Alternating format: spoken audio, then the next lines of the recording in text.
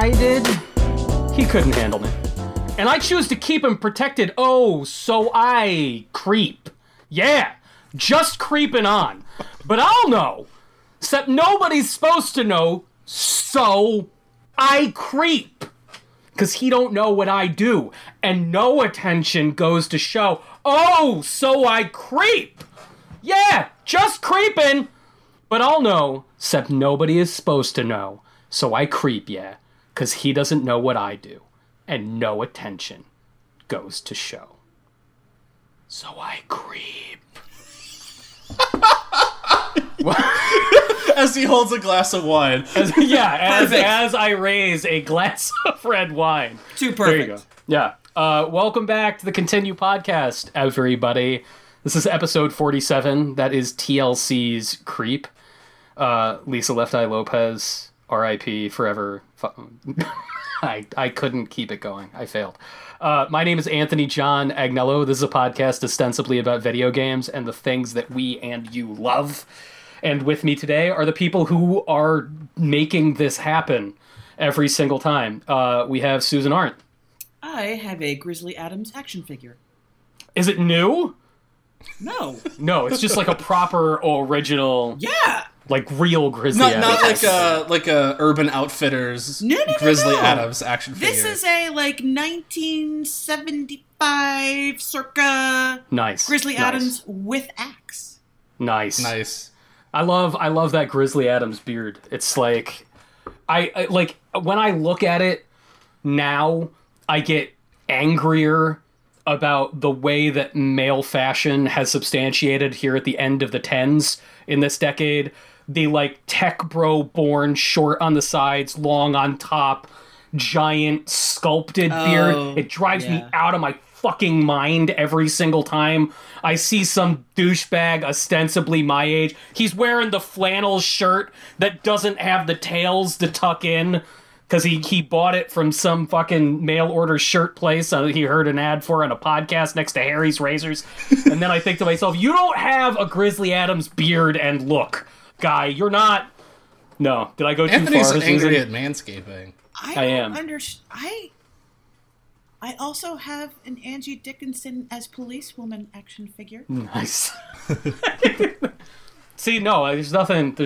I don't get angry at ladies' fashion today. I think Angie Dickinson has her timeless look. That is actually true. Yeah, that's a timeless look. No, I shouldn't say I have. So my husband, when he travels places, he often goes to thrift shops or curiosity shops or what have you, and he has he's found like the most bizarre, random Wrangler jeans Barbie. Awesome. Yeah. Awesome. Okay. Biggs and Wedge. Nice. From Star Wars. Yeah, right? Very weird. Right? It's ridiculous. And so now he's Devo.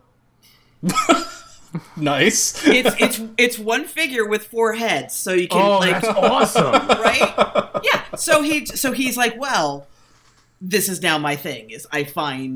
I'm going to seek out bizarre, random. Why do you have this action figures? And I'm like, I support this 100%. Let me share with you guys. This is speaking of thrift store. So last week we were going to record, but it turned out to be Mother's Day. And Dave and I were in entertaining family land, so we had to reschedule. Anyway, when we were supposed to recording... When we were supposed to record... When we were supposed to recording... It's a Max Headroom bit now. We're supposed to record. I just took my daughter outside, and I was like, let's go on a walk. There is a thrift store called the Reuse Center that is, not even a quarter of a mile away. I thought it would be a fun walk. We could go and look for new speakers because the ones in my living room from 1979 are blown and finally need to be replaced. So we walk in, and we're just going around. I find her a nice $1 jump rope. It's fine. And I do the thing where I drift over to the electronics junk heap where you expect the trash lady from Labyrinth to be, living at the bottom of all the mouses. Some dude's just plugging cables in and out of something. You're not really sure why. And so sitting on top of a pile of, crap, just, blank CDs. It's literally, CDR spindles. is 4 loose Genesis games. Just loose Genesis cards. And I haven't seen anything that old in this place in 3 years. And it's Beyond Oasis, Earthworm Jim 2, Vector Man 2, and the original Shining Force. Shit. Mint labels, just gold, sitting there. Gold! And I'm like, what are you guys doing here? Have you talked to anybody? Has anybody seen you? And nobody had seen them. They were $3 a piece. What? Oh, wow. $3. And so I walked out, and the next morning, a limited edition vinyl LP for the soundtrack of an old Sega Saturn shooter called Battle Garegga was going on sale. What? Oh, yeah. And I was like, I can't afford that. That's an absurd tchotchke for rich people. I can't do it. Mm-hmm. And then I looked at my $12 Miracle find, and I'm like, wait a second. People are insane.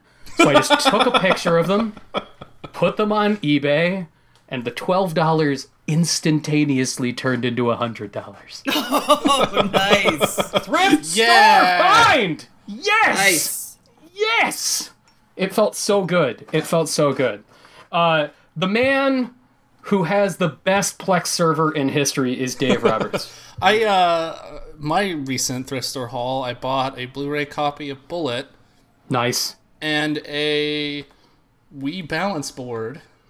A functioning Wii balance board? Yes. Like, it was still in the Wii Fit U box. There you go. For $10 total. Oh, wow. Yeah, nice. That's beautiful. Yeah, I remember, because, like, last time we went there, they had, like, a stack of 5 of them or something. And I didn't get one because I didn't have the Wii U at the time. And then I got the Wii U again because I'm a weirdo. And I was like, well, I got this digital copy of Wii Fit on here. Gotta get a balance board again. I wonder if they got one, and they did. So, I'm just, based on those 2 experiences alone, within like 6 months apart, I'm just assuming at any given week there is at least one balance board in that store. Oh yeah. See, when I say that there's been nothing good at this thrift store, there is perpetually a stack of like 5 or 6 balance boards, and then like one half-broken Rock Band drum kit. Yeah, just like precariously perched on top. A Nintendo Wii Rock Band guitar. So you look at it, you're like, oh, maybe I could use this, but no. Wow. It's got the cavity for the remote inside of it. Yeah. I hate that cavity. It looks like the worst game of Operation of all time. People know what Operation is still, right? That's you can get it at Walmart. It's fine. It's like Surgeon Simulator. Except you can die when you get electrocuted by the game. Yeah. So we were going to have a completely different first segment on today's show. But when we went to the Continue Podcast Discord to ask what they wanted to hear in our backer-only section and the Discord are things that you get for backing us on Patreon. Patreon.com/Continue Podcast. Follow, subscribe. Oh my god. Susan, that's how you do it, right? That's how you do it? Smooth, my brother. Just slid it. Smoothness. It's slid it right in. It's like slid it right in. Like Lunar Lander, just.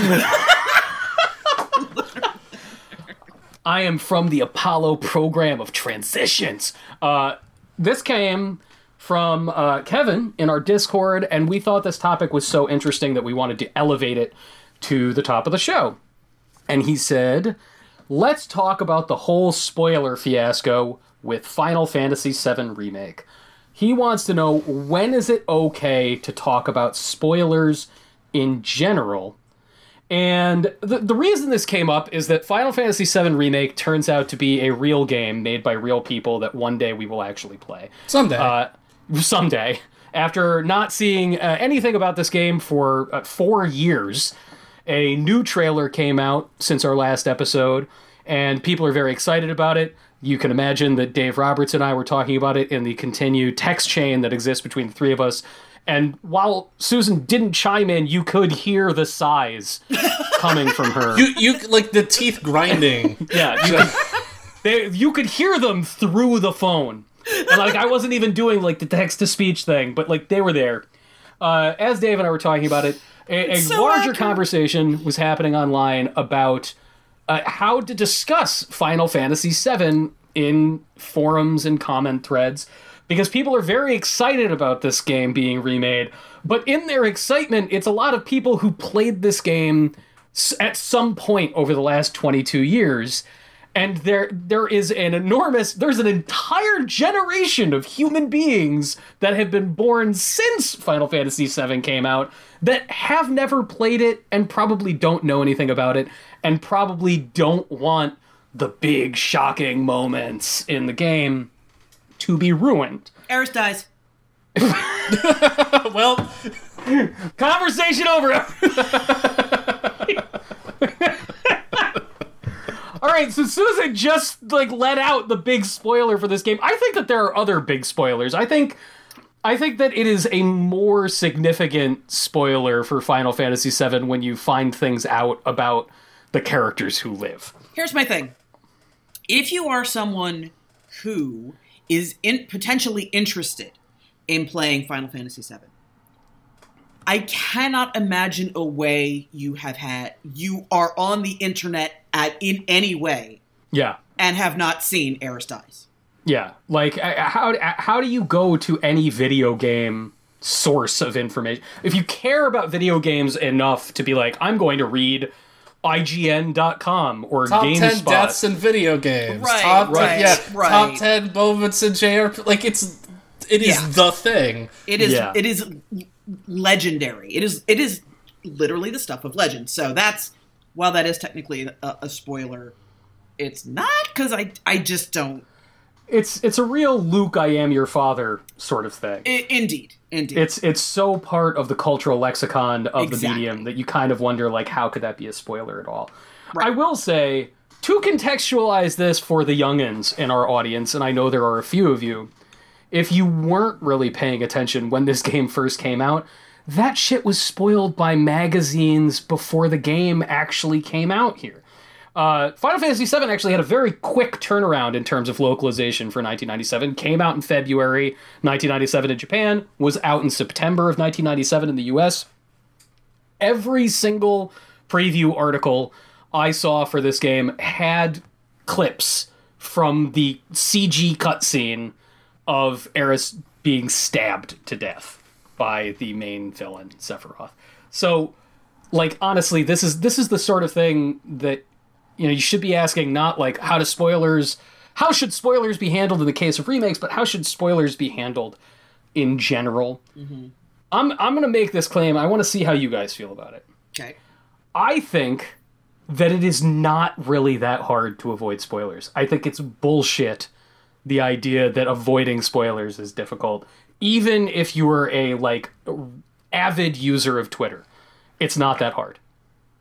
What do you think? I don't know. I don't know if I agree with you. I mean, I think there's a difference between knowing and, being able to ignore them and being able to care about them. I think if you don't care, it's easy to feel like you can ignore them. But if you're just walking on eggshells, the slightest mention of something could, make you feel like something is spoiled. But do either of you guys feel that way? Okay, so there are levels of spoiler, right? Mm-hmm. Mm-hmm. There are some things I don't want to know anything about it. I don't want to see a trailer. I don't want to see a still. Praise Jesus, I don't work at Games Radar anymore because that spoiled. Just doing my job spoiled so many things for me. Not if you did your job badly. Unfortunately, I'm very good at my job. So, So, and in those cases, I do take the responsibility to actively avoid anything, anywhere where I think I might. But that's because I'm looking for a total blackout, right? Mm-hmm. Mm-hmm. For me, I don't want the big surprise spoiled. Sure. I don't want the momentous whatever surprise. Mm-hmm. And that could be there are lines of dialogue from Endgame that I would not want to spoil for people, even though it's a throwaway line of dialogue. It's a joke. It's a whatever. It doesn't impact the plot. But I think that it's that the genuine moment of enjoyment of that line comes from not knowing it's going to happen. because it's out of character or it's just really well written or whatever it is. But you have to remember, there's also people out there who actively try to ruin things. Right. Yeah, I was going to say that I feel like the asshole troll factor is something else that you need to consider as separate from this. Okay, fair. Fair. I feel like the asshole factor is a separate thing. Like the guy who made the Twitter bot that gave away the spoiler from Force Awakens. Oh my god, I didn't even know that happened. Oh, yes. What a dick. Oh, yes. Come on. And that was the day it came out. That's so shitty. Wasn't there a guy who tried to spoil Endgame in front of a theater and he got his ass beat down? No, there's a what? video of this on Twitter someone was talking about. Yeah. Yeah, there was a I don't know about that guy in particular, but for Endgame, this happened several different places. Shortly after the movie would start, someone would stand up, shout the ending, and leave. It's not funny. It's not even... It's not... I'm saying that as somebody who relishes fucking with people, especially if I care deeply about them. The more I love someone, the more likely I am to needle them incessantly. Yeah. The existence of this podcast is a wonderful substantiation. It is a document to it. It is a document. It is a documentary shot in real time of that fact. It's not even clever or interesting. Yeah. And you're wasting money. Movie tickets, what, $20? I know. Oh, they have the last functioning movie pass, Dave. That's how they're pulling it off. They still haven't had their credit cards stolen. Yeah, I don't I think that the conversation around spoilers at the FF7 is particularly interesting because it is especially in this the spoiler culture, whatever, on the internet, people are really concerned about it. And whereas back in that day, you had to actively seek out those spaces where you could be spoiled. Mm-hmm. Right. Yeah. But I think you had to go to the spoiler as opposed to the spoiler just come hearing. Yeah. I like Final Fantasy VII, and then just because you said Final Fantasy VII, someone tweets it at you. Yeah. But I think the interesting thing with the 7 remake isn't going to be the larger beats, because I don't think those are going to change much. I think the part that you don't want to spoil for people are the little things, the little details that they change, the little, the ways that they connect those beats together, in ways that didn't happen in the original game. I think that's a more interesting thing. That would ruin me if someone was like, "Oh, dude, they turned that dolphin mini game to it's a whole 2-hour segment now, and it's awesome." It's an afterburner style shooter. Yeah, don't tell me that. I want to see that for myself. Dude, they put SSX Tricky in the game now. It's just snowboarding. Oh, sweet. But don't tell me that. I want to see that for myself. I don't know. How do you guys? Because I completely agree with you, Dave. Because the remake of Resident Evil, the capital R-E, with the red-headed zombies and all that, they took advantage of the spoilers in the very first, because the very first scare is dogs coming through the window, and then they took it out. That's so good. I love that. Yeah. So you can. It's really tough because on the one hand, it's guys, it came out 22 years ago. Shut up. Come on. On the other hand, because it is so old, relatively speaking, obviously, you're absolutely right. There are people who didn't exist when it came out, and it could be a completely fresh experience for them, except for the fact that it's Final Fantasy VII. Yeah, except for the fact that it's Final Fantasy VII. I think it's the kind of thing that there are, again, if you care about video games enough to be looking at video game websites, to be following Twitter feeds or going to a YouTube channel or watching a streamer, you will have picked up enough of it just through general osmosis that something weird happens. And I go back to what I originally said, the bigger story spoilers for that game are not the fact that Aerith... And by the way, it's official now. It is Aerith. They're going back to the Japanese spelling. All right. It is Aerith again. The fact that she dies isn't the bigger spoiler. Yeah. Spoiler warning. If there's anybody listening here who doesn't want Final Fantasy VII spoiled, skip ahead 5 minutes in the podcast. I think it's way bigger of a spoiler to say that, like, Cloud is a fraud. That, like, Cloud's entire personality, like, doesn't exist, and he's not who he even thinks he is. Like, that's a bigger... To me, that's a bigger spoiler than the fact that... I don't even know what you're talking about, so... Yeah, when you get halfway through the game after Aerith dies... Yeah, cool, because the entire first half of the game is Cloud is this ultimate badass. Right, yeah. I was a soldier. I was this... Yeah. Sephiroth's the bad guy. Yeah. And then, yeah, like, you get to the turn, and it's like, no, he's like the janitor. Yeah, he sucks. He's like a nerd that failed, and, like... And doesn't really remember it. Like he has amnesia basically, and finds out that he has the ultimate scrub. And like the trope of the hero with amnesia. Like, again, if you've read anything about JRPGs, like if you like JRPGs, you know this because it's I think it would be a more interesting example. Just for the illustrative points of what we're talking about, is something like Code Veronica. Oh, okay. Part of a very popular franchise, but one that a lot of people missed. Mm-hmm. But again, there's distance, right? Like, it came out a while ago, so... That game's 20 years old. Yeah. So, at that point, it's very like, the George R.R. Martin books, like, guys, that we like the whole bit with the Red Wedding. We've known about it for a while. Like, chill out. It's like that, but I mean, there are people who, even if they were playing games, they might have missed it. Sure. So then, is it okay to talk about spoilers? Because there's definitely some stuff in there. Yeah. I actually have, and like this is just because I like to think about timelines for things.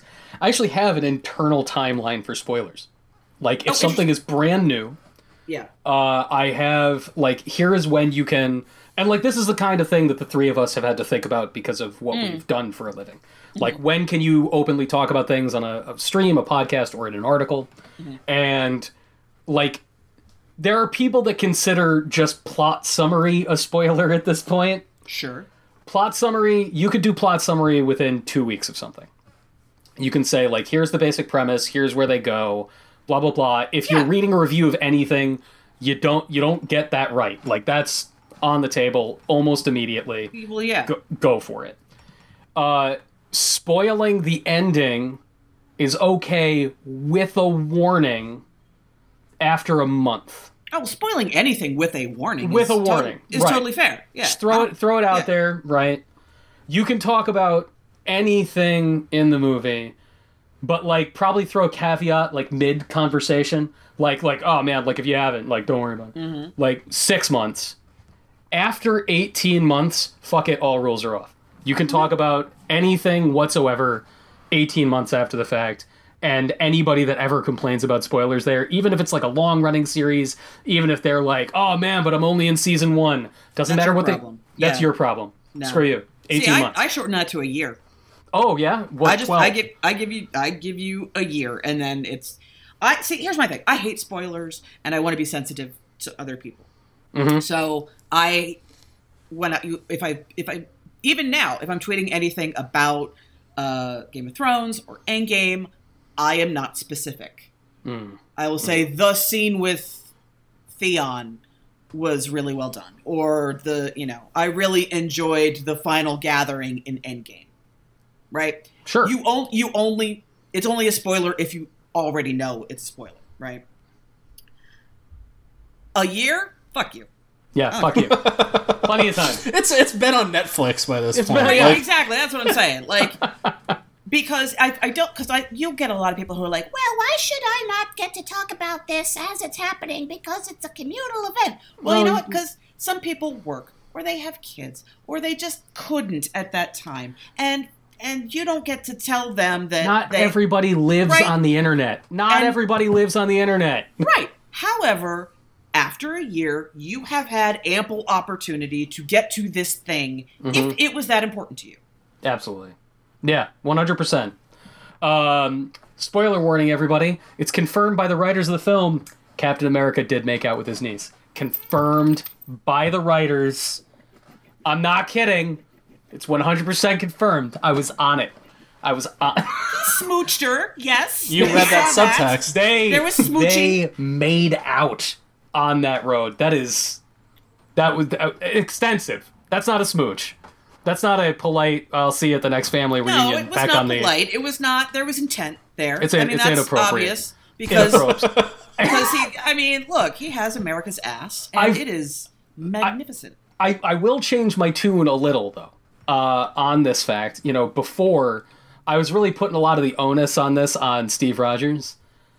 I mean, like, Steve doesn't know he's traveling back in time. She's grown up with that guy being her uncle. She knows. Come on, Sharon Carter. Unacceptable. So Ryan had a follow-up question to Susan's thinking about it. Susan's still considering it. I need to think about this for. Go on. Yeah. I'm gonna. No. Okay, Susan. I will say here the writers of the script did an interview, and they're like, "Yeah, well, our thing. We talked this through with the Russos. 100% the husband referenced in the original Avengers movies about the single timeline. Like, yeah, Steve Rogers has been her husband in the proper timeline the whole time. So her two kids are Steve Rogers' kids." And he's just been with her since, like, the 50s. So, when little Sharon Carter was growing up, hanging out with her Aunt Peggy, her idol, the man at those barbecues is the guy who she wears the sexy pajamas to do her laundry with down the hall in the apartment building. Unacceptable. Guys, I think I've presented Susan with compelling evidence. Yeah, this is a open and shut case. At the time that she is wearing the sexy pajamas for him, he has yet to have so much as smooched right, Aunt Peggy. There's been no consummation. You're There's absolutely been right. nothing. There's been nothing. He is an unplowed field. So Even more unacceptable. So she had him first. So she's sending her sloppy seconds into the Yes! past Correct. to her hero, to her war hero aunt. Yes. Unacceptable. Well, look, I mean, when presented with Steve Rogers, Yeah, you've got that Steve Rogers option. I mean, He's worthy, is what I'm saying. like, you know, You gotta throw that Ooh. shield. Yeah. yeah, you gotta, yeah, I'm just gonna. Okay, Ryan's follow-up question to Kevin's is also really good, and we've kind of already touched on this with Resident Evil Remake. As a follow-up, should remakers have the freedom to make big changes so those spoilers might not actually even apply anymore? Absolutely. Yep. Absolutely. 100%. Yeah, I think on a case by case basis you have to evaluate that, because I think in Final Fantasy VII's case there are moments that you won't want to change, like Aeris's death. Like, that has to happen for the plot to hang move on, though. forward. She has to die, but does she have to die that way? No, not No. at all. And I would go as far as to say that if you make a remake, I think it would be very, cheesy and schmaltzy, but bring her back to life if you feel like it. Like, I Make a I side feel like, quest. Get Yeah. a golden chocobo and do it. Like, I feel like that kind of thing, that when you're remaking, I think you're allowed to get dangerous. Like Darkwing Stuck I was style. gonna say, are we Yeah, I was Darkwing gonna say, Duck now? You're allowed to Darkwing Duck it. And I am the terror that flaps in the night.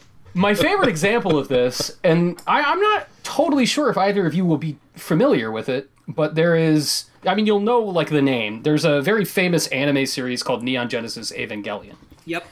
Very famous. People, well, you know. I've never heard of it. What's it about? God damn it, Dave! First of all, take the Bible. Now fuck it up. Let's get weird. Let's get weird. Neon Genesis Evangelion, very, very famous, had originally a contentious ending, and then they were like, wow, people hated that ending so much, let's make a movie to fix that. Oh. About 10 years ago now, they announced that they were going to remake the entire series and the original movie as a group of 4 new movies. And they were like, yeah, they're going to be straight remakes. They're called like the rebuild of Evangelion. And everybody was under the impression, after seeing the trailers and after everything that they publicly released, they were like, yeah, it's just going to be a very fancy, streamlined remake. And then the first movie came out, and they were like, wow, they kind of added some weird stuff in there. That was a little different. Like, cool that they took some risks. And then the second movie came out, and the story started to change entirely. Like, 100%. It's the same story beats, but just completely different outcomes and conclusions.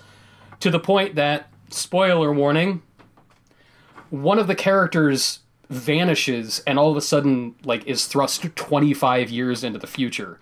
And, like, all these characters who were only, like, teenagers in the original show were now adults. Interesting. It's, like, really interesting. And sort of adhering to the big beats, like you were talking about, Dave, like, having the big beats in Final Fantasy VII again, but just completely changing the contextualization for them and really changing the way you could explore a character. And I think that if you're going to remake something, you should be able to have, like, that should be on the table and the thing can still be considered a remake, you know? In the way that, like, different stage adaptations of plays can be wildly different from the original conception. Yeah, exactly. I mean, there are different movie adaptations of books. There are, I mean, how we've gotten several different versions of Superman. Right?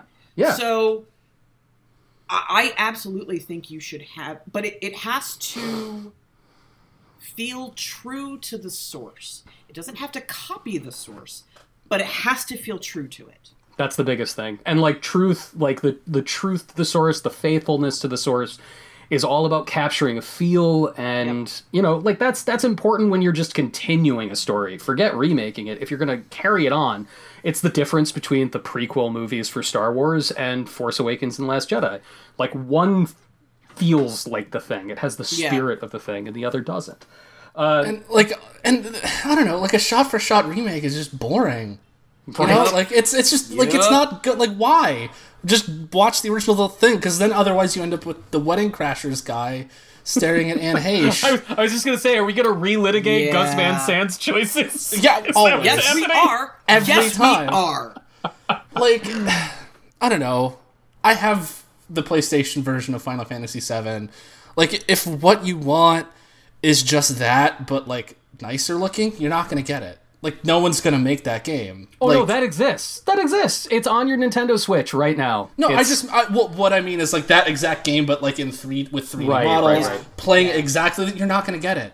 And why would you? It's boring as hell. Yeah, like, I mean, the Shadow of the Colossus remake. I think the Shadow of the Colossus remake is the most spectacularly made cure for insomnia I have ever seen in my entire life. Yeah, that's not a remake. That's a remaster. I don't have a problem with remasters. Sure, I think that's fine. Like, when it goes from one platform to another platform, right? Yeah. Like, I don't have a PS1 kicking around anymore. Most people don't. They tend to just stick with one console and then trade it in and get it. Fine, cool. You want a remaster to go from PS3 to PS4 or Xbox to Xbox 360 to Xbox One? Absolutely, I am 100% on board with that. That's fine. But yeah, like, just a straight, this is the thing, but new looking. Yeah, screw that. Stop it. Stop it. That's not a remake. That is a waste of time and effort when you can have some artistic license in there. Mm-hmm. Like Battlestar Galactica. They made Starbuck a chick. Yeah. And she's still... She gambles, she smokes cigars, she drinks, she sleeps around, she does all the stuff Starbuck did. But now it's a woman, which adds a completely different tenor to that character. And in the original Battlestar Galactica, would they have put in a terrible version of a Bob Dylan song just for, like, I don't know, like, no reason? Like, just because you needed a signpost that this was all going off the rails really quickly? Yeah. No. It's true. It's very true. So, the decisions aren't always good. They're not. It's true. That it's is... very... A very interesting example of Battlestar Galactica, Susan, because Battlestar Galactica is, I would say, something that planted a seed that had that original spirit, that feeling that we were talking about, that is essential for a great remake or a continuation, and allowed it to blossom into something completely poisonous different poisonous and vile. Yeah. And they just fucking ruined Al from Quantum Leap. But, you know, like, they allowed it to turn into something else without disrespecting people who had a very firm idea of that feeling and that soul. Yeah. Or a headcanon, if you prefer. Now... Where are you going, Anthony? Oh, fucking, did you guys see that segue? That was just, honestly, like that... You could ride that like Joe Bluth down the street. That was just flawless. Wow. Yeah. Oh, my God. Just delivering it on all fronts. Louise. So, the idea of you sort of having your own interior idea of a property is something you wanted to discuss this week, Susan. Yes. In relation to a game that you have been playing that sounds pretty damn interesting. Yes. Okay, so the game I've been playing is called Distrust. Last time I checked, it was about $8 on the PlayStation Network if you have PS Plus. And it's an isometric survival game with but with very much in common with The Thing. Oh, cool. You're on a helicopter, and it crashes outside a science base in the North Pole. You start off, there are 2 survivors. You have to take care of your body temperature, your stamina, and your hunger. You have to maintain all of those. Small problem.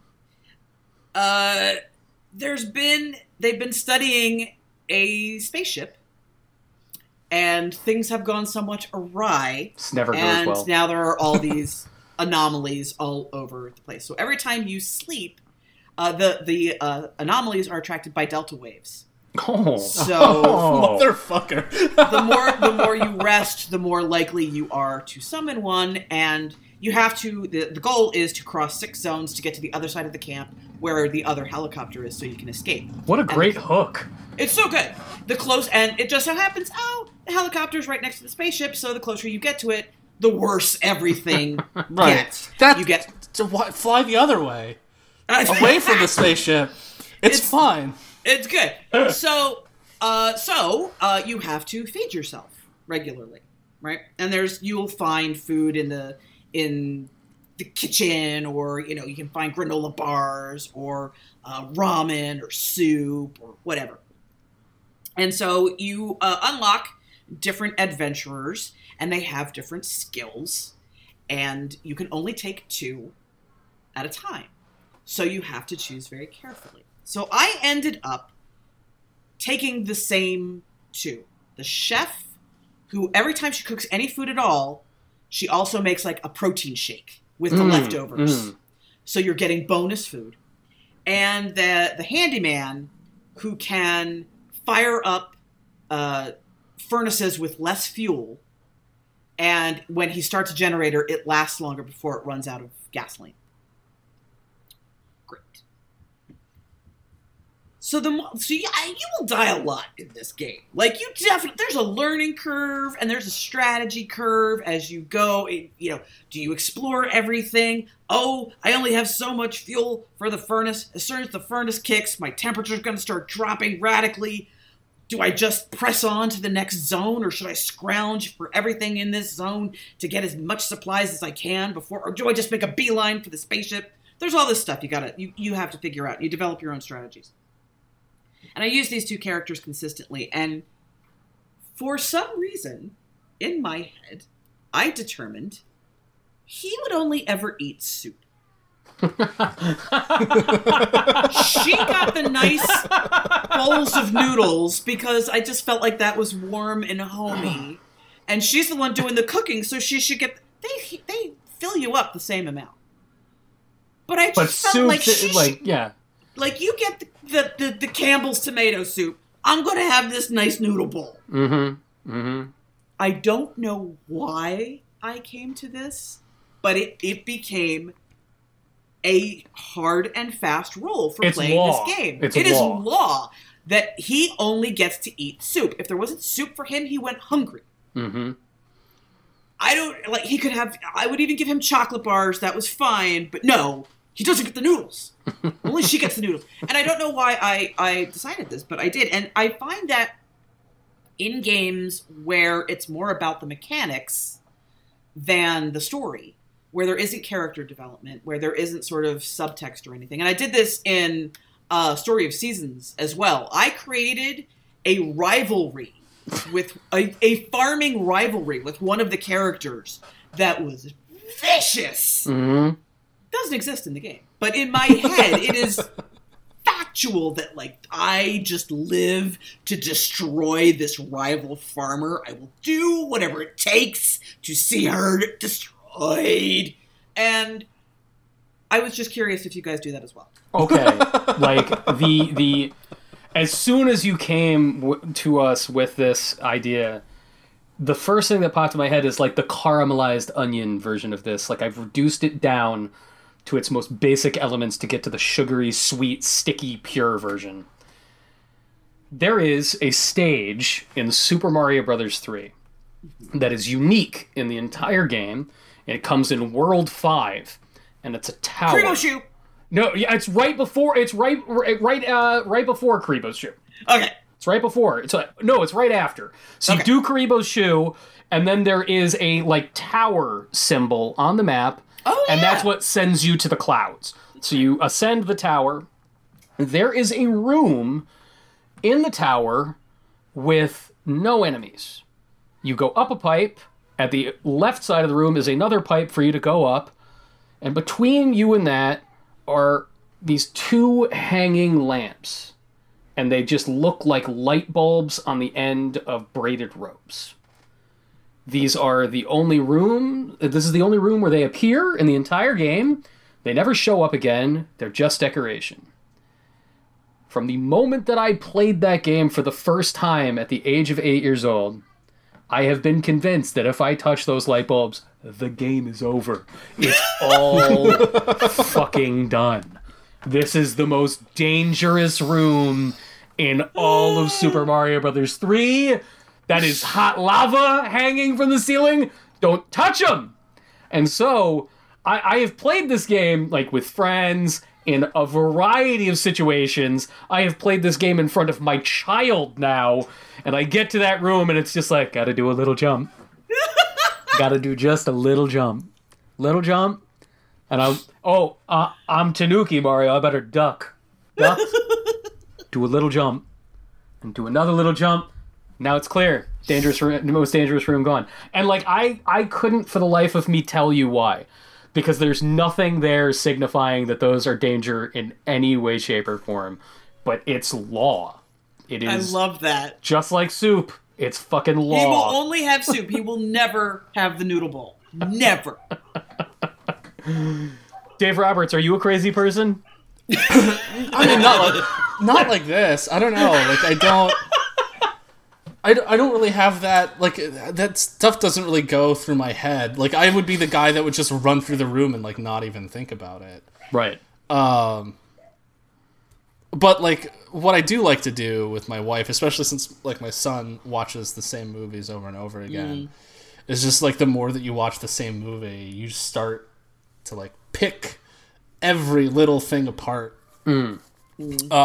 And one of the things that we did for a while was there was that famous internet headcanon for Ferris Bueller's Day Off, where Ferris, like the movie's actually about Cameron, and Ferris is in Cameron's head. So Right. And so every time my son would watch it, my wife and I would like kind of look at each other and go like, look, this is the part. Like, he's not real. But yeah, like, I don't know. I've never heard this before. Is like the idea? Yeah. Is it like a Fight Club situation? Yes. So the idea is that like Cameron Fry is dealing with all this shit with his dad and his own anxieties and his like, personal struggles, and so he creates Ferris as the like cool guy that is able to get away with everything. But is he inhabiting Ferris's actions? Like when I say Fight Club, is like is Cameron doing what Ferris does? Cameron's or is he going imagining everywhere. Yeah. Yeah, But- no, Cameron. Yeah. Like So like he's Sloane is his girlfriend, and like half the time she's indulging his wacky antics, and the other time Yes. she's like Yeah. trying to comfort him because he's like sullen and withdrawn. Yes. Right. This is really working for me. right. I'm gonna have to. This is really unsettling. I will find this and I will send it to you. And so because like it is that's like why Jennifer Grey is like off with Charlie Sheen the entire time. It's like she's not really there to deal with him. That part doesn't work as well. no. I think you just have to assume that like everything that happens with Ferris Bueller is a figment of Cameron's imagination, including his family. Because everything that happens with Ferris Bueller and his family is just comically over the top. And contained, yeah. But like Cameron is like the one like logical center to that entire film. Does the song where somebody says chicka chicka exist? I mean, yeah. All right, so it's real. It's in multiple films. It's in Secret of My Success. So it's a real song. So it's a real song. All right. So that's also all right. That's not a like psychic projection. I'm thinking way too much about this. You're doing. It's going too far. It's going too far. It's too much. It's too much. Bring it back. Pull it back. I would love listeners for you to share with us either in our Discord, or if you're not a backer and you don't have access to the Discord, hit us up on Twitter at ContinuePod. Tell us your headcanon or your rules, your laws or headcanon. Let's read them next time. Like Yeah, we'll do like a full head headcanon reading. Yeah, absolutely. Because the thing with the light bulbs in Mario, I find immensely delightful. It's and like that, it haunts me. Like I can't see it after that like first conception. I have to have talked to you guys at some point about this over the last like 5 years. At some point, I have to have discussed this with both of you. But my best friend in the world, when he and I shared an apartment in New York, one night we were watching Darkman, and we decided that, no questions asked, we were like, every Liam Neeson movie is canon with every other Liam Neeson movie. Oh yeah. Yeah, and Liam Neeson is quantum leaping his way through everything, and the like Liam Neeson universe. Yeah, Liam Neeson is like desperate to get back to the world where he's Liam Neeson. Yeah, but he's like, oh great, now I'm in this really bad Star Wars movie. Like, oh god, this week I'm Oscar Schindler. Oh no, like it's like the worst possible life. Like waking up one day and finding out you're Rob Roy is a fucking nightmare. That's a bad one. Yeah, it's really bad. And then he's the commuter. Yeah, he's the commute. I have not brought myself to watch The Commuter. It looks dire. It's the thing is, he made a movie virtually identical to that. Like first he was on a plane. Right. And then it's the same movie, but now he's on a train. Yeah. So I'm assuming the next one will be in an automobile. His agent's just picking up those like Neeson bucks while they're there to get. Well, yeah, exactly. But that's one where like it started as a joke. Like, oh, like it's a couple of stupid stoners in their early 20s laughing about something. Mm-hmm. But I am incapable of watching a Liam Neeson movie and not being completely preoccupied by it at this point. Like if I'm sitting there and I'm, watching The Grey, I'm like, this seems rough when he's like starving and having to like punch wolves with little bottles of Jack Daniels, but it's not as bad as being Rob Roy. Honestly, it's just not as bad. It's not as bad that day. Liam Neeson, sir. I'm really excited for people to send in their ideas of headcanon. Susan, do you have any other ones besides your soup? Oh, so many. I impose rules and like Tharsis. Okay, so Tharsis, in case you have not heard me talk about it That's a weird before, one to bring up. Oh my god. I know, right? So Tharsis, the idea there is you are the crew on a ship that is headed for Mars. Tharsis is a region of Mars. That's the name of the game. Another great game, terrible name. And it's, you have 10 turns that you have to survive various catastrophes befalling the ship. And again, it's a situation where you have certain archetypes. The crew has different skills. This one can, restore health. This one can fix the ship. This one, right? So I've given them all personalities. Of course. Because of course I have. First, there's the rule. One of the things in Tharsis is there's cannibalism. Mm.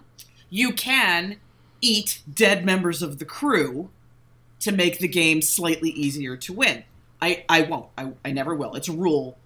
The ship will blow up before I will eat somebody. That's not happening. Unless, of course, the crew member I pick is the cannibal, because one of you can do that. But yeah. But yes, I have... Weird that they would send a cannibal on a space flight. I want to sit in on that job interview. It's bad. Like, how do you apply for that? Like, I saw on Craigslist you needed a cannibal to go to Mars. And, like, how many years experience do you need for that? I unfortunately can't really give you references because, well... I gotta tell you, I haven't gone pro yet. I haven't gone pro yet. Right? But yeah, like, there's certain characters I won't use because I've decided, oh, no, that guy, he's just in it for himself. He's a jerk. Like, this is ridiculous. This doesn't... And I do this if you do not give me characterization, I'll make it. Yeah. It will happen organically as I play the game. Yeah, it's weird. Like, the more I think about it, the more I realize that the one that always gets me isn't character-based. It's, like, roots. If there are games that I play many times, I get addicted to this is the way I played it and got, this was either the most efficient or this was the most... Like, this was the way I liked it the most, and therefore, that's how I'm going to play it every single time. Like, when I play, I make it a rule to, like, at least let 3 years pass before I'm allowed to play Link to the Past again, at this point. Like, gotta keep it at least to 3 years, boss. Because playing it, like, 72 times in the first 5 years it was out is too much. But every single time, I'm like, this time I'm gonna do it differently. And then I get to the Dark World, and the very first thing I do is I play Dungeon 1, but then I gotta go to 5, the Thief Town. I don't want to go get the hookshot. I don't want to do any of that shit. I want to go to the Thief Town, because that way you can get the glove that picks up the really heavy thing, and that's just a better way in my brain to go do that. I don't get, and maybe you can explain this to me. I don't understand... What is fun about that for you?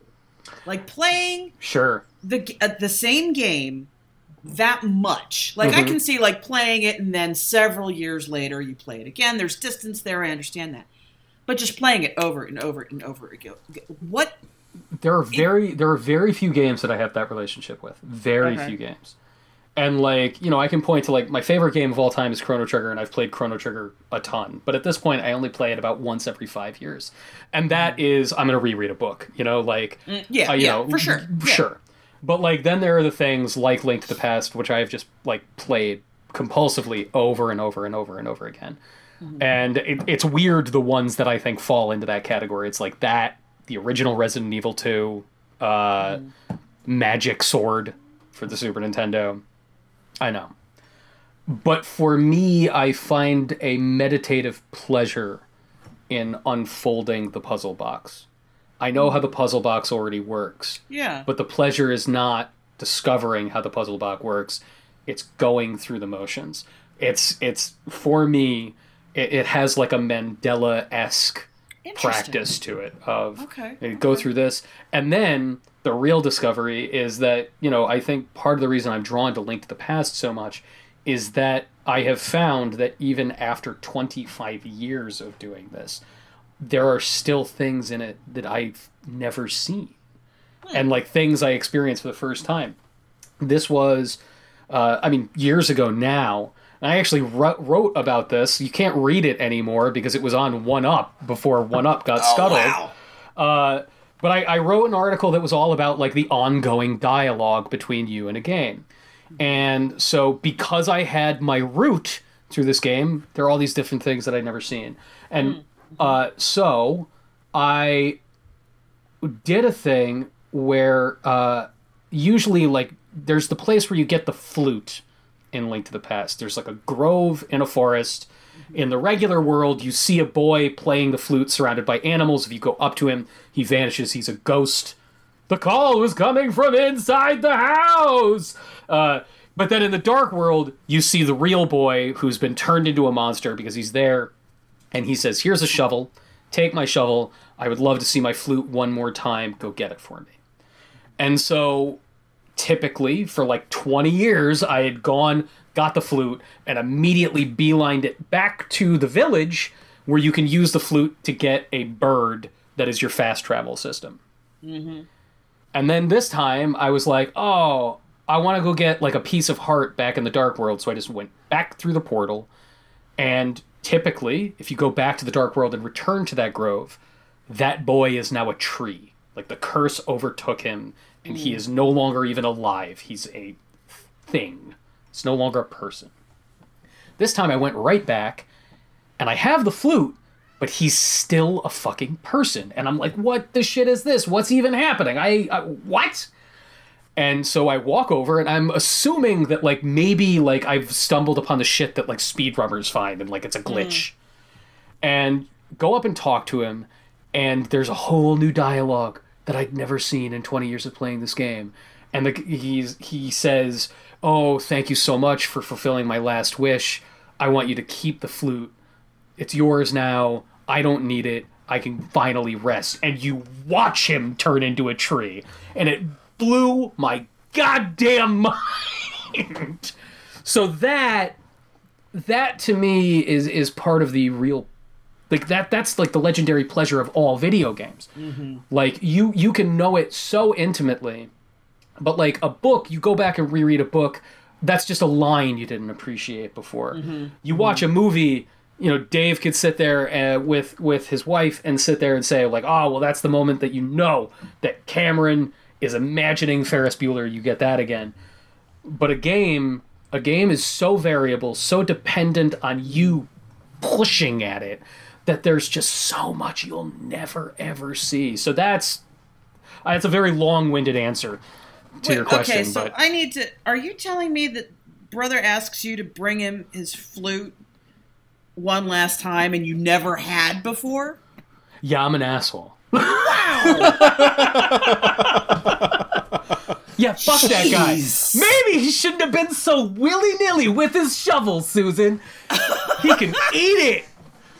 I was gonna get back to him eventually. I found him eventually. All treed up in the woods, like some kind of tree man. Wow. I went and told his dad that I found him. He's got a dad. You meet his dad. Sure. Justify it to yourself. Whatever you need to do to sleep at night, man. That's okay. It's fine. I'm a monster. Dave Roberts, tell me about Pocket Monsters. Tell me about the monsters that you keep in your pockets. It's a successful franchise. Do you have a favorite one? Squirtle. It's like, like, I don't know. I'm a simple man with simple pleasures, and I like the water turtle that you start with. My son loves Pikachu. Again, yeah. I mean, so I took him to go see Detective Pikachu, and I was surprised by how delightful it was. Yeah. Yeah, like, it's not art. Like, don't go into it going like, I'm gonna get a meaningful experience out of it. It's fun. It's a fun time to have at a movie theater with a child who is holding a Pikachu doll. But I think it also might be. I think it's the best video game movie ever made, which I know is like a like you could walk over that bar. Yeah. Like you could trip over that bar, I should say. But I don't know, like it just. Okay, so if you don't know what it's about, it's loosely based off of the video game of the same name. Tim Goodman's a kid in a world where instead of like stumbling upon a field full of elk, there would be like a field of Taurus, or like instead of pigeons, there are Pidgeys flying around. It's just Pokemon are the wild animals here. Do we know? But like there are animals in addition to Pokemon, though, right? They haven't. I didn't see any. And today I started thinking like, well, what do they eat? And I didn't want to go down that rabbit hole. What do they eat? Like, who are the pollinators? Especially if Pokemon are like sentient enough, like conscious enough to like work odd jobs for people and like react. Like, okay, so in this version of Pokemon, so I think it's closer to like the tunes in Roger Rabbit. That's what I'm assuming. Like that. Yeah. Yes. You're another sentient being, and then there are animals. Like that, like the pollination of flowering plants. There are flowering plants, but then some of the flowering plants in this world are also Pokemon. Yes. Oh, right. Right. It's a whole thing. It's a Then you whole also got like a key ring going by. Yeah, a bag of trash. Like, am I throwing this in the garbage, or am I forcing food into this Pokemon? I don't know. I'm a monster. I think I'm a Monster is definitively the name of this episode. Yeah. Monster. So the movie is so Tim Goodman is actually like he wanted to be a Pokemon trainer all his life. Aww. But now he's 21 and he works in an insurance company, and he's like, yeah, this is fine. I his friend like keeps wanting to get him to because everyone has a Pokemon partner. Everyone has one. And he's like, I don't want one. And so his friend's like, you gotta get one. There's a Cubone. Let's go get it. That's like how the movie opens. Like, no. So he finds out that his dad died in a car accident. His dad is a detective for the Rhyme City Police Department, and he's been estranged from his father for a long time. So he goes to Rhyme City. Rhyme City is a special city created by Bill Nye from Shaun of the Dead fame. Not Bill Nye the Scientist guy. Okay, yeah. Bill Nighy. Nighy. That guy. Okay. Yeah. Who yeah. Yeah. These fans do this. He just constantly looks like he's trying not to fart. That like stoic British, like pinched eyes. Yep. Yeah. So he has a terminal disease, and he found peace when he discovered, like, he went out on a walkabout, vision quest, if you will, hung out with a bunch of Pokemon. He's like, guys, these Pokemon are fucking rad. What if we had a city where Pokemon and people live together in harmony? Oh, so it's only one city. So Pokemon are wild everywhere else. Oh, I see. Okay. But this city, there are no Pokemon battles. Okay.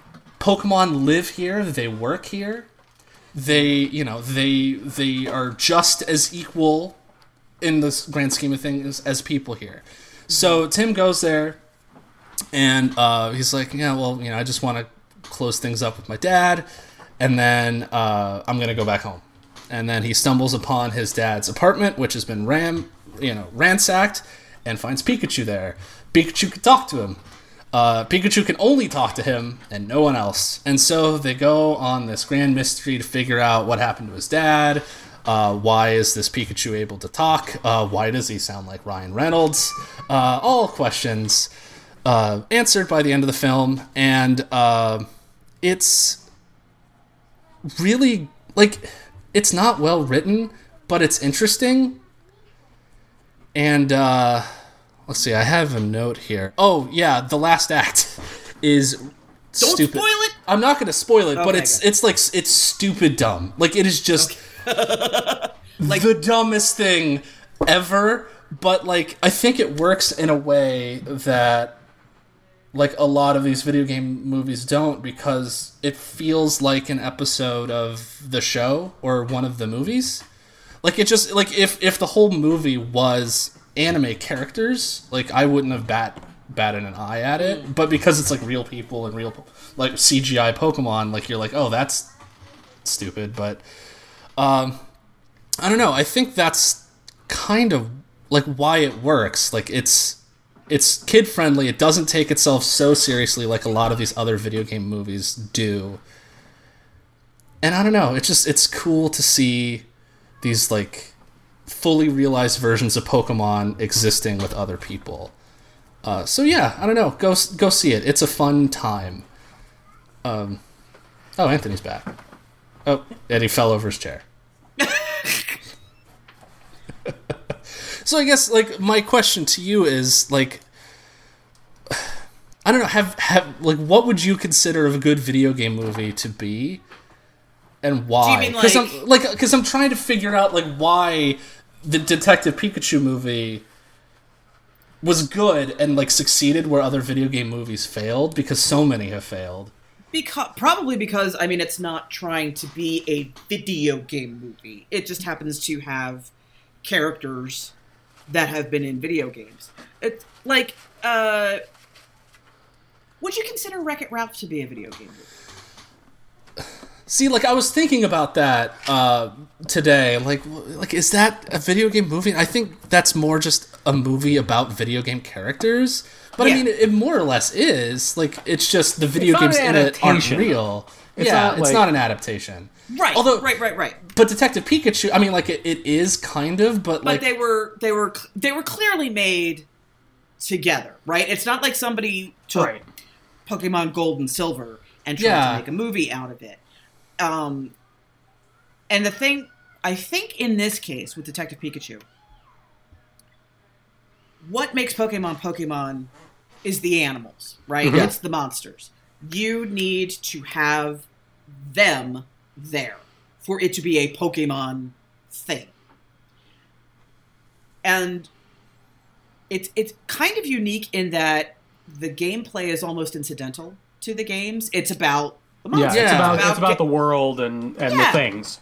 Yeah, so if you just make it look like it's part of the Pokemon universe and you put the Pokemon there, then you've ticked all the boxes and you could put practically any story you want in it, and it'll work.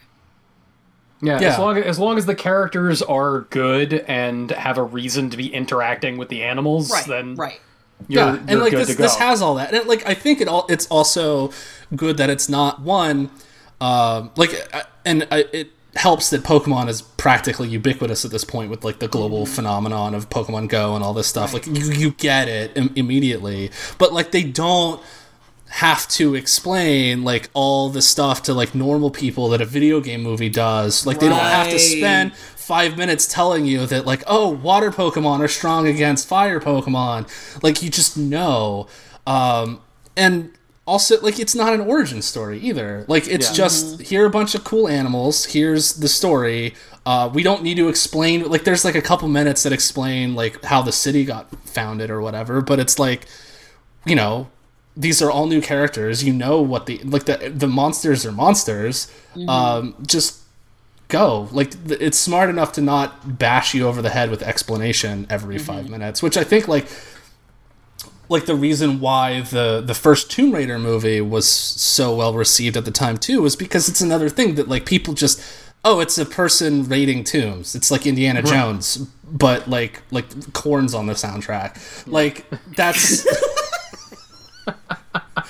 like people get it, you know? You don't have to explain that to anyone. Yeah. The funny thing is, I think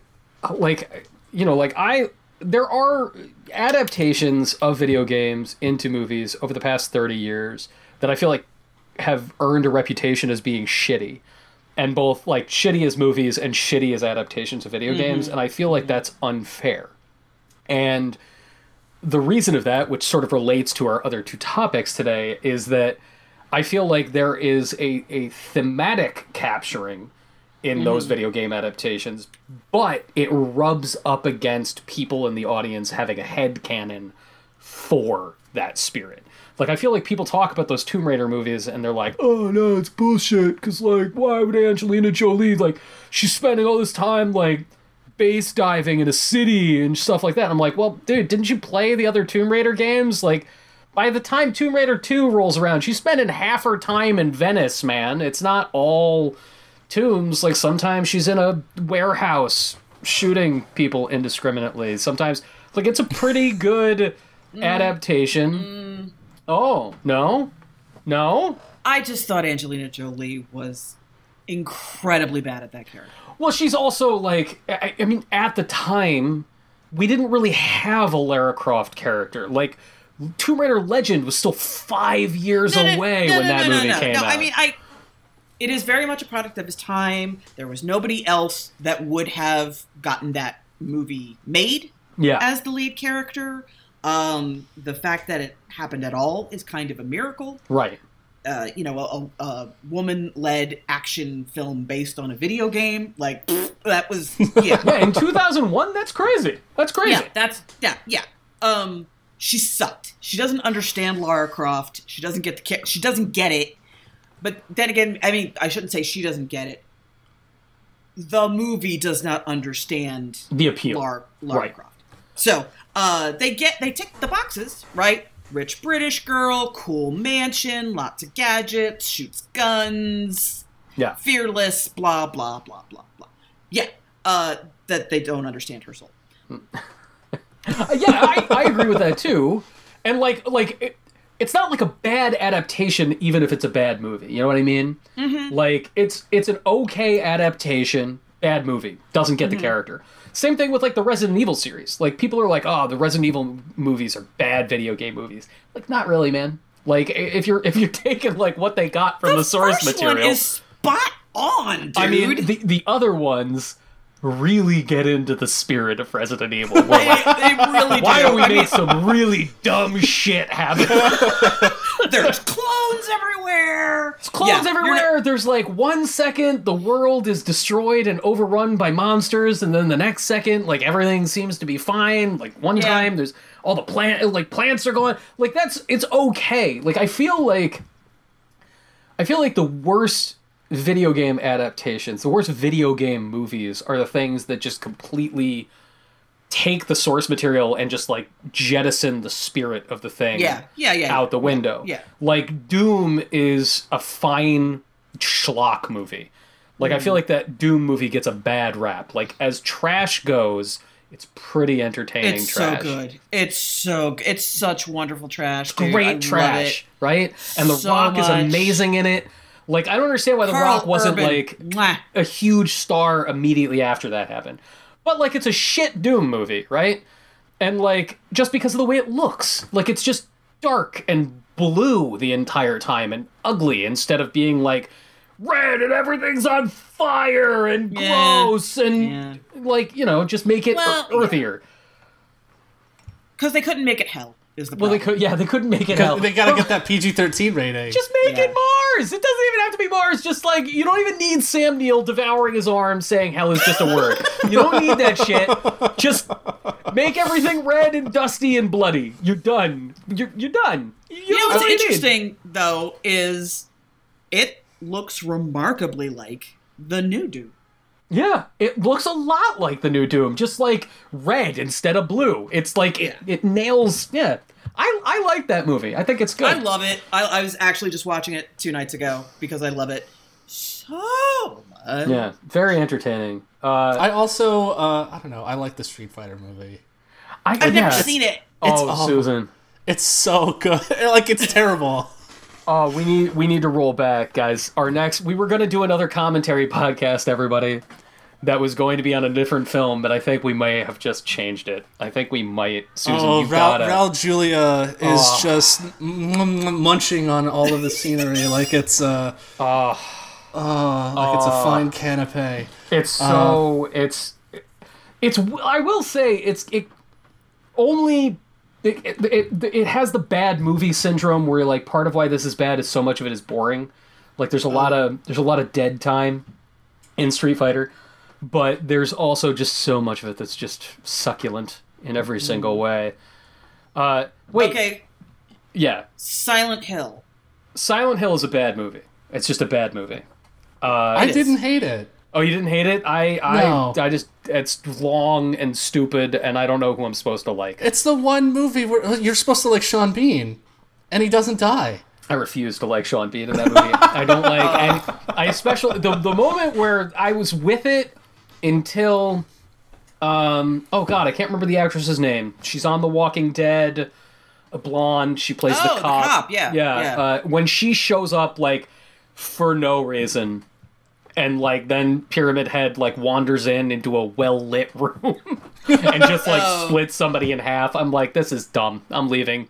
You could stay here, Silent Hill. Of course, I also did out. see that movie in a movie theater, and I think like there's just a general rule where you like movies a little bit more. Oh yeah, absolutely. Yeah. Well, Absolutely. I saw it in the theater, and I brought a large group of friends. Like there were like 9 of us at that movie that night, and my friend Jason looked at me and he just goes, "I'm gonna get you back for this." Yeah.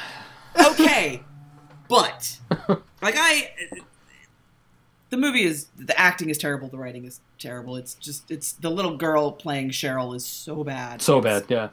Yeah, but I mean, in her defense, Jesus, what a script.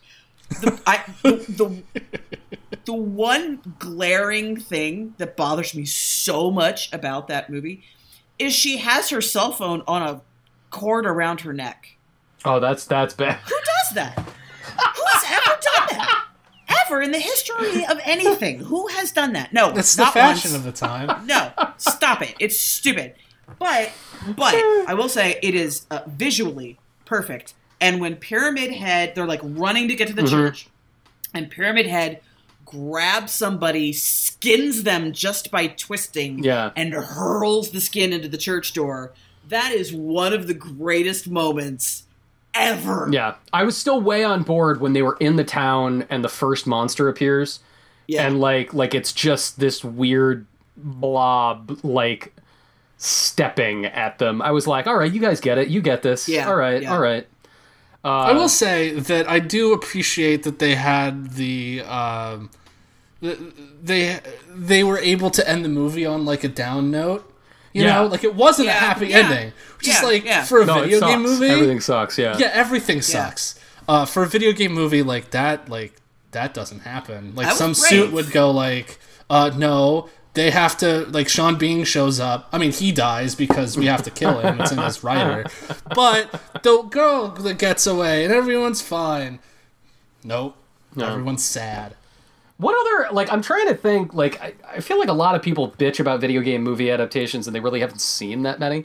I have a list. You have a list? I pulled up a list from Wikipedia. Hit us with this. Have you guys ever seen Double Dragon? I'm just going to throw that out there. Oh, that movie sucks on ice, dude. It is fucking crazy. Like, the fact that it exists at all. Alyssa Milano's in it. Wait, isn't it the guy from Party of Five? It's the guy from Party of Five and the fucking T-1000. And the T-1000 is like wearing a suit that he stole from Cool World, and nothing makes sense. It's like a version of it's like a version of LA where like global warming's like destroyed everything or something. It's the future of 2012.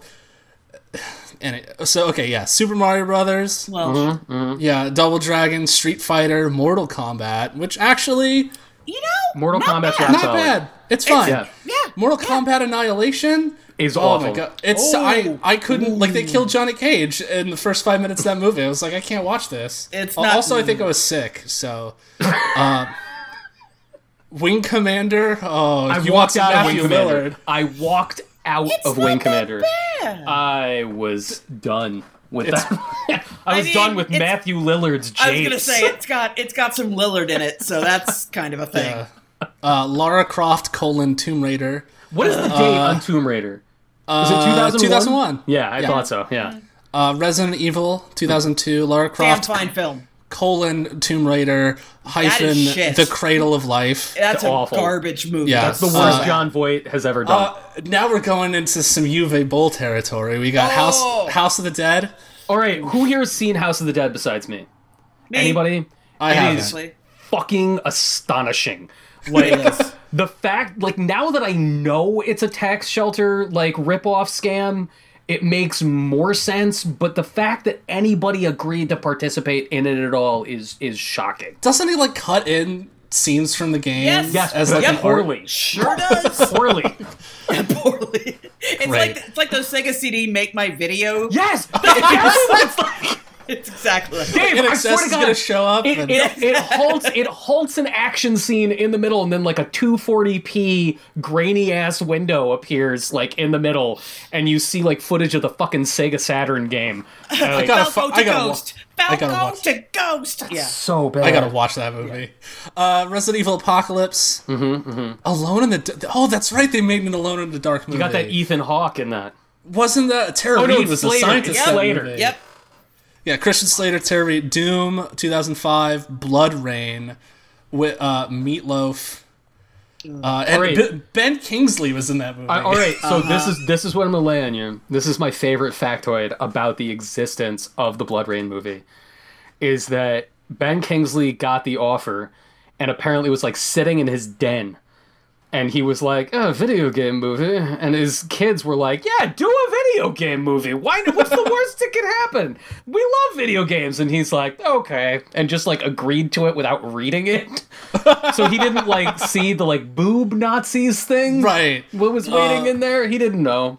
I will say, like, you see a lot of Uwe Boll's movies, and they have, you know, like, big name actors, like In the Name of the King with Jason Statham. Like, but then I saw an interview with Christopher Plummer. There's a movie called Star Crash. Very young David Hasselhoff is in that movie, and Christopher Plummer's in that movie. They riff on it in the first, like the first return of MST3K on Netflix. You can watch it. It's hilarious. But Christopher Plummer is in it, who is like, you know, Sound of Music. Like that guy's won awards, right? And then there's an interview with him, and he's like, they're like, "Why were you in this like schlocky sci-fi movie?" It's like, they were filming in Italy. I'd shoot a porno in Italy. I was like, you know what? Yeah, okay, I get it. That is the Michael Caine Yeah. Jaws 3 answer. Yep. Yeah. Yeah. What did he say about Jaws 3? Oh, it's in Yeah, they Hawaii, were- right? Bahamas. Bahamas. And he's like, oh, yeah. he's going. It was a working month in the vacation. Bahamas, and it bought him a boat. Yeah. Yeah. Done. He's like, yeah, Yeah, absolutely. I'd do that shit. Are you kidding me? Right? Without a thought. Yeah. Silent Hill, Dead or Alive, DOA : Dead or Alive. Dead or Alive. Dead or Alive, I've never seen in full. It has some very funny scenes. Yeah, there is, and like, talk about a good adaptation. God, now I can't remember her name. She plays Earl's wife on My Name is Earl. Jamie Presley? Jamie Presley, thank you. Jamie Presley is one of the Dead or Alive girls. And the movie I either opens with this scene or it's early, but she is in her hotel room. She has finished taking a shower and does not have a top on. And then, like, ninjas pop out. And she throws her bra in the air and beats the shit out of the ninjas. And then before it lands, lifts her arms up. And it, like, lands and perfectly clasps on her. And I'm like, I don't know who made this DOA movie, but they get it. They got understand. Yeah, yeah. Okay, Postal, Resident Evil Extinction, Hitman, In the Name of the King, A Dungeon Siege Tale, Oy. Far Cry, Max Payne, Street Fighter, The Legend of Chun-Li, Bad. Tekken, Prince of Persia. They made a Tekken movie? Yeah. I don't hate Max Payne. Oh, Max Payne is a Max Payne movie. Like, that's Yeah. another Yeah. one that's like a good adaptation. Yeah. Prince of Persia, The Sands of Time with Jake Gyllenhaal. I can't watch it. Saw it in the theater. Awful. Woof. Resident Evil Afterlife, Resident Evil Retribution, Silent Hill Revelation. With Jon Snow. Oh, is it? Oh, I've never seriously? seen it. I've never seen that one. It's shockingly bad. Wow. Need for Speed. Oh, I remember that. Need for Speed's Hitman, not Agent good. 47, Warcraft, Assassin's Oh my Creed. God, Warcraft. Yeah, Warcraft. Man, Duncan Jones. Poor that guy. dude's career has like tanked after Moon. Well, I thought the second one he did with Jake Gyllenhaal. Source Code was fine. Yeah, I thought I heard It that was good. okay. Source Yeah. Code's fine. Source Code is fine. But Moon is just like, oh man, this is like perfect sci-fi. And then, anyway, yeah, Assassin's Creed, Resident Evil, the final chapter, Tomb Raider, Rampage, Pokemon Detective Pikachu, and then we're getting into Sonic the Hedgehog, Monster Hunter. Oh, that's right, they're doing an untitled. There's a Minecraft film coming out. That's right. All right. Before Anyway. we wrap it up, before we bring it on home, Most of let me- those are bad. just off the top of your heads, video game and director that you would pair with it. Oh golly. Yeah. I got one out the gate. Susan, follow me. Just see it with me. See it. I'm talking fucking Jennifer Kent, Babadook, making a goddamn Enemy Zero movie. Boom. Oh wow. Boom! Invisible aliens on a spaceship that you can only hear Jennifer Kent making people have nightmares. There it is. I'm into it. Yeah. I'm super into it. David Fincher, murdered sole suspect. Oh, Oh, damn! yeah, That would be better than the game! it really would. Yeah. Oh, shit.